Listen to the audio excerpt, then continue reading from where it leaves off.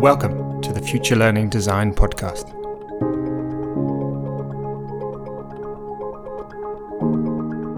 There's a lifetime of connection and service and collaboration that we're trying to encourage students to participate in. And that's also structured around problems, not around regions. And so that's kind of reinforcing the idea that it'll take Pan-African solutions to really maximize the opportunities.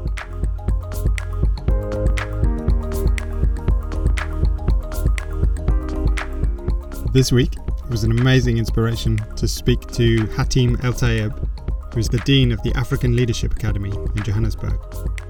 Hatim leads the diploma program, enabling the rich community of colleagues and bringing the leadership learning program to life. Hatim is a lifelong educator with Pan-African and South-South tendencies. Sudanese by spirit and nationality, born in Kuwait, reared in Oman, raised in Cairo and flourishing in Johannesburg, Hatim now works to translate the African Leadership Academy's mission into the daily work of building, learning, innovating and leading the school community. He has represented ALA's work at conferences and convenings across the continent, as well as in Singapore, Japan, the US and at the European Parliament in Brussels. Between 2012 and 2016, Hatim was back in his formative home of Cairo, and with two partner educators, he founded Symposium, a school services and consulting company to serve hundreds of students at 15 leading independent schools in Cairo. He left his executive position in 2016 to return to the academy. Outside of ALA, Hatim serves on the board of Streetlight Schools, an organisation working to make world-class education accessible to every South African child. Hi, Hatim. Tim, hi. Well, thank you for taking the time. I'm really looking forward to the conversation because I've been watching you guys for quite a while. What I wanted to do maybe first off is think about the context that you're working in and then perhaps narrow down into the specifics of the amazing work you're doing at African Leadership Academy. But starting with Africa as the context, and obviously Africa is a large collection of countries, and often many people bracket them as one thing, and it's clearly not. But at the same time, it's a hugely vibrant and diverse and exciting continent, right? Fastest growing, youngest population, etc., but also with some major challenges around global poverty, etc. So in terms of your motivations and the institution's motivations, where do you see the challenges and opportunities in your context first? Yeah, it's a great question. I think, start sort of where you started by affirming that it's an immense continent and that it's immensely diverse in every sense of the word. But at the same time, I think the founding of ALA assumes and also relies on the idea that immense expanse of people has some important shared experiences, that Africans are tied together by a past of resistance to colonialism and a particular place in the modern economic world order. And at the same time has the path to prosperity is an interdependent one.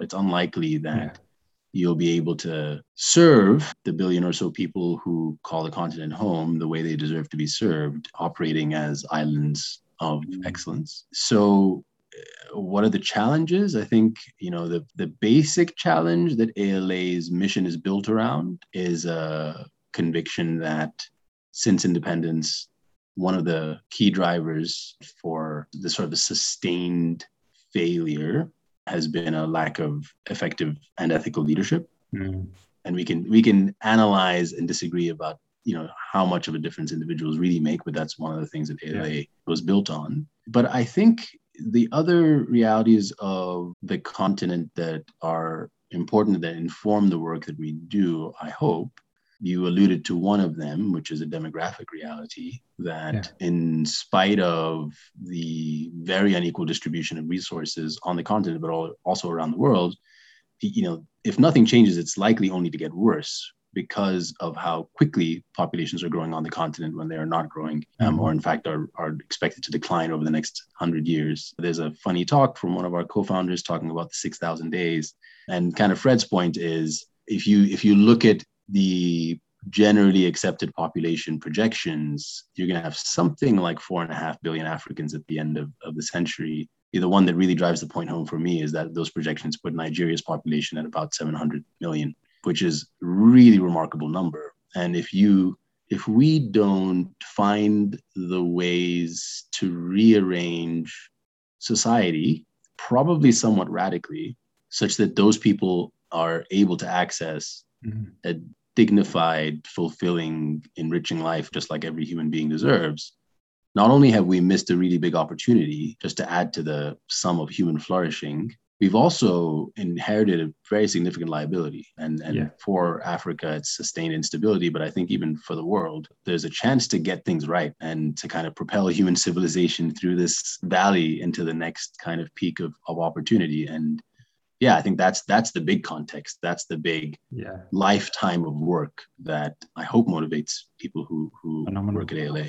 Amazing. Yeah. I mean, huge meta kind of picture, isn't it? But at the same time, that translates right down into the day-to-day work of working with these amazing young people to then build them up as you say, effective and ethical leaders to then do that work. Amazing. And so you mentioned Fred there, one of the founders with Chris Bradford and a couple of others.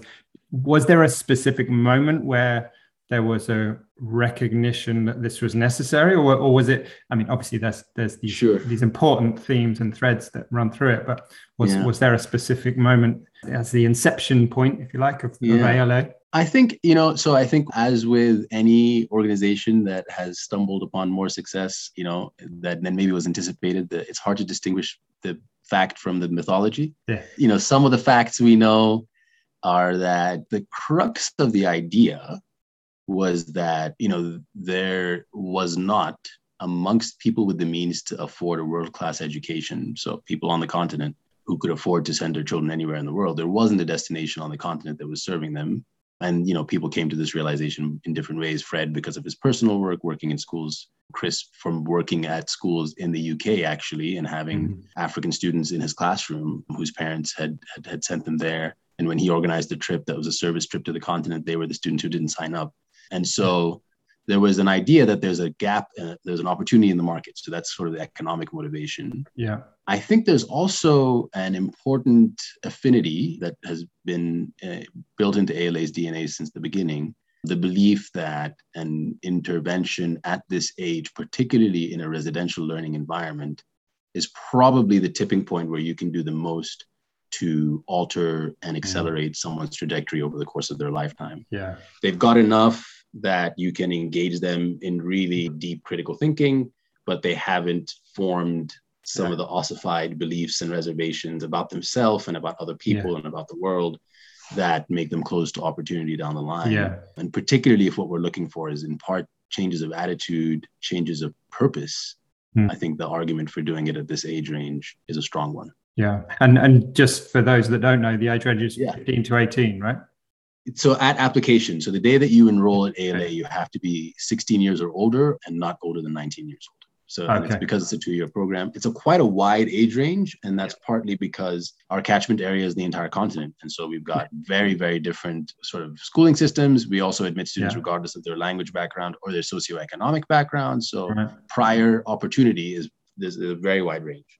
Yeah, that was something I wanted to ask you about, was just how you find, these amazing young people. Are they, I mean, obviously it's a mix, I'm sure, but some of them are coming to you, but is there a sense that you're trying to reach out to really kind of exceptional young people across, as you say, this huge catchment area of the whole continent? Yeah, absolutely. I mean, that's one of the pieces of work. We think of the model in 3 pieces: identify, develop, and connect. And a full third, at least, of what ALA is trying to achieve is the identification piece. But it's also just a very difficult one. A thing that I've said to introduce ALA before in the past is leadership potential, if such a thing exists, and we choose to believe that it does, is probably evenly distributed across all people, just like height or other sort of, as much as it's baked into you, then it's probably appearing randomly. But definitely the opportunity to translate leadership potential into impact is not. And that's kind of what ALA is trying to do, is to say, let's go and find the most promising young people and then put them in a position where that potential is going to have the widest possible impact. When we are at our best, we work with adults, educators, people who run sports organizations or debate organizations or newspapers, who then get a chance to understand ALA's model and are working with high potential young people in their own context. Yeah. And for them to recommend to us, whether it's an organization that works with, does math Olympiads or tech challenges or a service program or, works to provide additional resources to students in refugee schools. Yeah. That's the network that we're trying to build. But also, I think there's a pull factor where we hope that the more we can put it out there, what it is that ALA is doing, the more young people looking for opportunities will find us.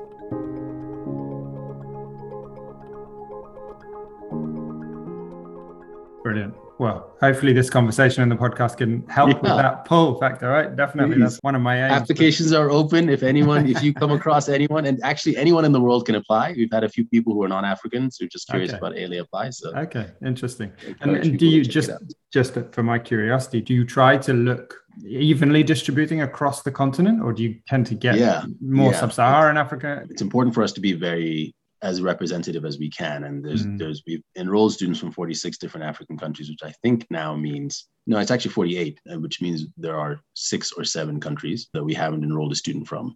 Yeah. The way that we structure our recruitment team is that we have regional representatives who travel, back when travel was a thing, across regions, north, south, east, west, and central, to try and make sure that we have a wide representation of the entire continent. That generally we are regionally representative, I would say, although our Francophone West African numbers are not as good as I would like them to be. But there are definitely big gaps in terms of country by country representation. Yeah, interesting. And then if we could, as we dig down a little bit more specifically, you've already mentioned the effective and ethical leader kind of mantle that you talk about. Clearly, there are many different understandings of leadership and what it means, what good leadership is, etc. How did you come to that? As you've said, there's a context point for an ethical leader in Africa, of course, but how did that kind of definition come around? Was it a shared process of developing that together or over time, or was it the founders initially? I would say it is still evolving. And the way that our curriculum looks today is, I would hope, more sophisticated than it looked 5 years ago. And in some places, is unrecognizable from the day that we opened. When it comes specifically, so just kind of some additional context, there are 3 ALA core courses that all students have to do. One of them is entrepreneurial leadership, which is sort of the flagship in the program, but I don't think is necessarily more important than anything else that we do. It all works in concert, ultimately. Students also have to do 2-year sequence in African studies and a 2-year sequence in writing and rhetoric. And then they also do their normal sort of school common subjects like physics, chemistry, biology, or history and math, which are aligned to Cambridge exams. So the EL courses, that entrepreneurial leadership course, started out initially as an entrepreneurship course and a leadership course. And a few years down the line, we thought, no, wait a minute, actually, these things we can't talk about them separately. They have a very meaningful relationship here where the entrepreneurialism is a skill set that is demonstrated or talked about most commonly when you're founding businesses. But, I think schools around the world have made the realization that actually the things that are in here, communication, collaboration, ideation, design thinking, these are tools that you could use wherever you go. And if there's any useful conversation that includes the phrase fourth industrial revolution, it's really talking about these interpersonal skills, right? Yeah. The leadership piece, I think, is where there is more the talking about different models and skills, but also where some of the ethics comes in. And in some places you can study it by case study, or there's other activities that are kind of built around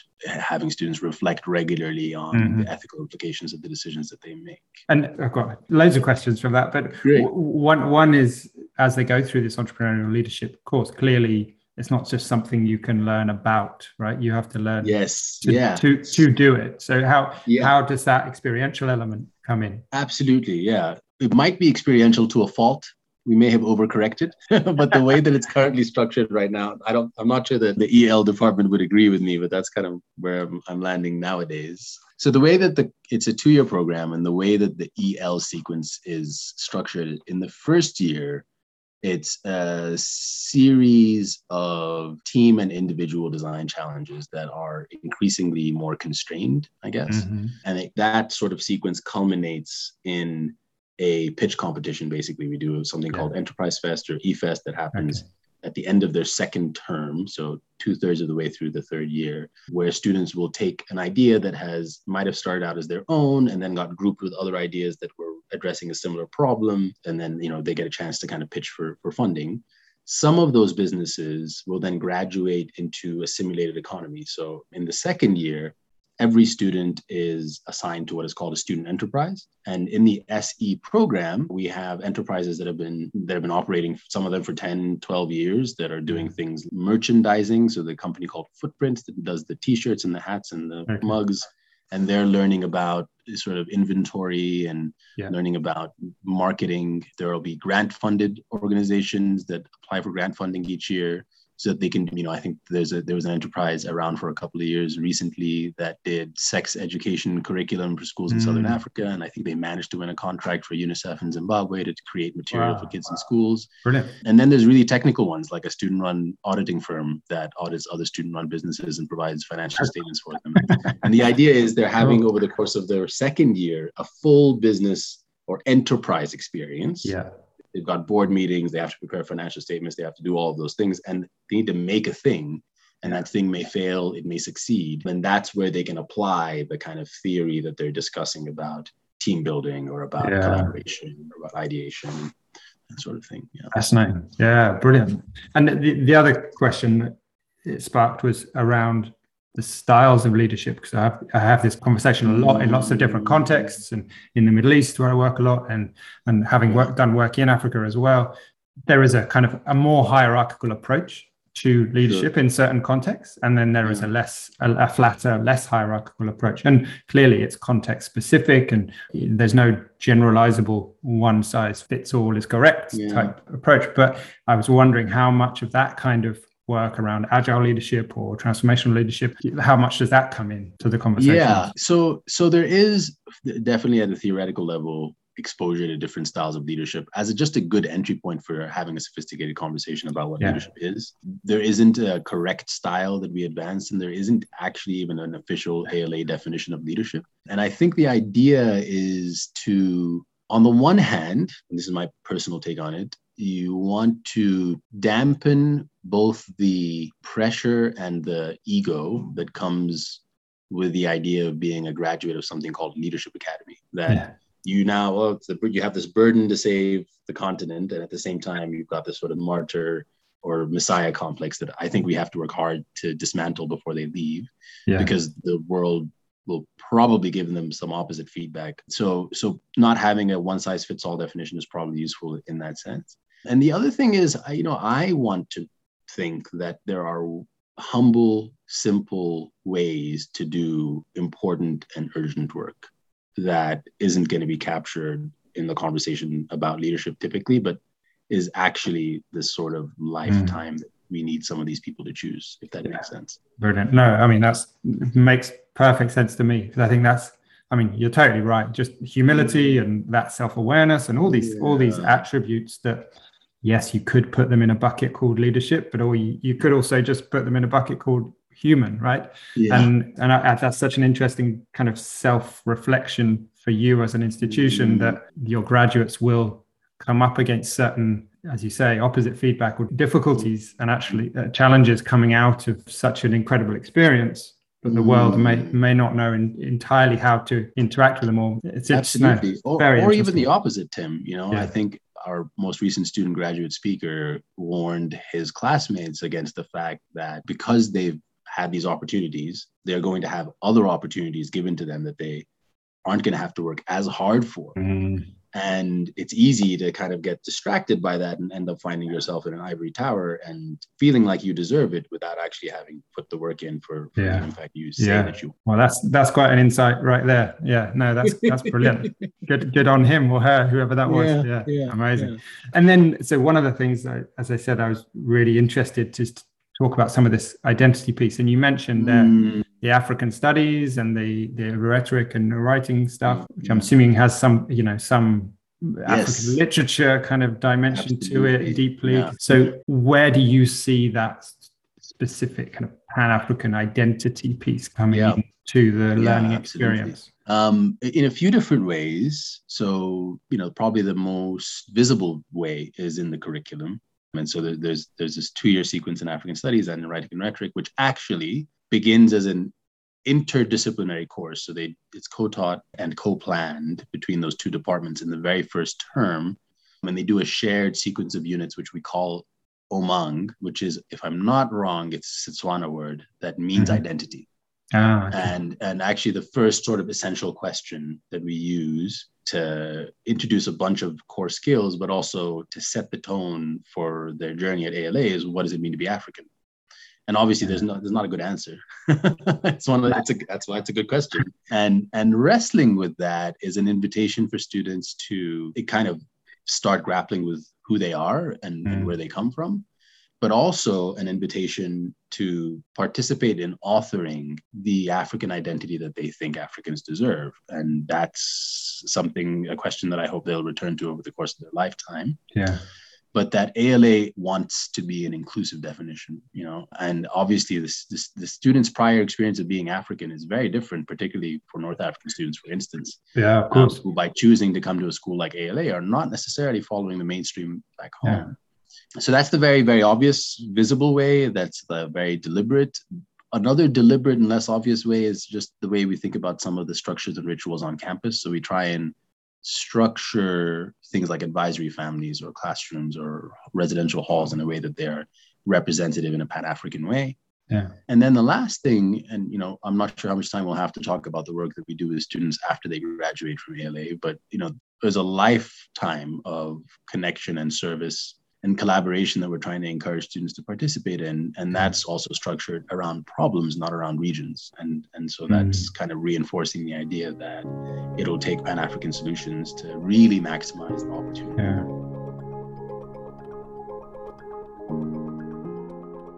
Amazing. That is absolutely something I would love to talk to you about, because clearly Fred is doing kind of larger work with the African Leadership Group and with the African Leadership University, and then other dimensions to that kind of portfolio of organizations. But they seem to be very clearly kind of glued together by this really strong vision, which you share at the Leadership Academy. Yeah. So one of the questions was, how much interaction and kind of dialogue is there between those organizations? And I'm absolutely interested in, then what do the alumni, your graduates from the academy, is there a strong link to the university? Was that a conscious and intentional thing, or and what's the broader picture of what happens then? So the first thing to say is the strongest connection between these different entities is a set of shared principles and largely overlapping missions, right? A sense that education is an important tool, that relationships are also an important tool, and that networks of people responsibly will have a big impact on the problems that need to be solved. There's no sort of structural legal connection. We don't have a shared board or shared leadership necessarily, but there's a lot of cross-pollination in terms of human resources. So there are definitely people from ALA who've gone on to work at some of these different institutions, and vice versa, because we have common DNA and obviously a shared founder. There's also, what we want to do more of is shared learning, and already, baked into ALU, there's a lot of there's some of ALA's thinking around entrepreneurial leadership that's gone into informing the first year, which is their leadership core that all students do before they go on to their degree programs. In terms of graduates, there are definitely, I would imagine ALA is one of the bigger sending schools to the university, in part because I think when they were founding a university, it's good to have students who are in the founding classes that have a strong sense of the culture that they're hoping to create at a different level of education. And for some of our students, it's attractive because of its focus on entrepreneurship and on African concerns. But there's still a lot more that could happen. Yeah. And is it physically located in Johannesburg as well? No. So ALA, the academy, is the only institution in Johannesburg. The university first campus was in Mauritius and now has a second campus in Rwanda. And then so there's a sort of post-secondary and post-university short courses program called ALX, which has had offices in Nairobi, somewhere in West Africa as well. Yeah, brilliant. And one of the other things that connects to that I've picked up on, it's not so explicit maybe, but the networking element, and you used it there, but it seemed like that idea of connecting people, not just developing, but also connecting networks of leaders and, great people doing great work seemed to be one of the things that was in the DNA of what you do. Absolutely. I mean, I shared a little bit at the beginning that the core model of the institution is this identify, develop, and connect. Yeah. And for us, that's always meant, graduating from a well-resourced secondary school, hopefully attending and graduating from a well-resourced university is great. At that point, you're probably 21, 22 years old, maybe a little bit older, and haven't been at home for at least 6 years, maybe longer. You don't have the professional networks that your former schoolmates have because they've been at home this whole time doing internships at home or getting their first jobs. And so in order to ensure that our graduates are building meaningful relationships on the continent, we spend a lot of effort creating ways to connect them to work opportunities. And then a few years ago, we crossed the tipping point where the majority of our graduates were now in the world of work. And that's going to be true for the rest of ALA's existence, hopefully. And so we thought about the way we do alumni services and decided to organize that around sectors of impact rather than region or year of graduation. Yeah. And now thinking about how do you do cross-generational convenings where someone who's interested in education can meet someone 20 years down the line from a different part of the continent, and they can be thinking about those things together. Amazing. Yeah. Kind of intentionally recreating the classic old boys network of the, right. Yeah. The colonial Except it's not old boys, and they're getting together to think about public benefit. Hopefully. I mean, that's exactly. Yeah. Amazing. Oh, that's so good. And then just lastly, you've obviously had people may not know, but I've seen you've got Bilha Ndirangu has just come in as the new CEO, taking over from Chris Bradford, who was obviously one of the co-founders. That's quite a big moment in a startup to established organization's lifespan, right? In terms of them passing it on to someone who wasn't one of the founders. Right? Yeah. Where are you now, would you say, that in terms of strategic development, where, what are the directions of things that Bilha would take forward? What's next for ALA? Yeah, well, we're in the last couple of years of our current strategic plan, ALA 2023, and it's the perfect time to do a post-founder transition because Bilha has the chance to really learn the organization, build the relationships, understand where we are succeeding and where we're falling short, and then lead the process of writing our next strategic plan over the following 18 months. I think, we're all excited for because she just has a remarkable track record on the continent of doing exactly the kind of work that we hope many of our graduates will take on. And actually, B, she represents just having kind of started on the path 10 years earlier but has followed a path that we expect many of our graduates to follow, having a terrific high school experience, and then having opportunities to study at a world-class institution, and then deciding consciously that actually the problems that I want to solve are back home. And doing it, and kind of putting your money where your mouth is. So there's a symbolic and almost philosophical affinity that we all have for what she's doing and has done. I think, when I've heard her talk and the way that she's thinking about it is, I think she's going to challenge us to be more clear about the impact we are having on students and what we think drives that impact, not for the purpose solely of verification or documentation, but of finding realistic, sustainable ways to widen the scope of it. We've thought about scale in lots of different ways at ALA and have made conscious decisions to stay small. And I think she wants to think about, well, what are the assets and what's the collateral that you can make more widely accessible so that, yes, if there's something powerful that's happening on this campus, how do we make that possible for more students? Yeah, I can imagine it's tempting because, as you said, the numbers are big, right? There's a lot of zeros in those numbers at the beginning about Africa, right? So I can imagine the temptation to take the beautiful things that you're doing and expand them to more, widen access to more people. But you don't want to do that and compromise the integrity of what it is you're doing, right? Right. Yeah. No, fascinating stuff. Well, yeah, thank you. That's amazing. I mean, it's clearly you guys are doing such inspirational work, and it's a big word, but I think it's true. And thank you for describing it. And I just hope in some small way the podcast can help attract some more amazing applicants from across Africa, but also just inspire other people in other contexts to do more of this important work for leadership. Thanks for giving me the opportunity, Tim. I enjoyed the questions and I liked the conversation a good deal. Thank you, man. Amazing. Tim, this was great. All the best. Lovely thing in the middle of my day. Enjoy the rest of your afternoon. You too. Thank you. We hope you've enjoyed this episode. Please feel free to continue the dialogues with our guests, with us on our blog or on social media, or within your own networks.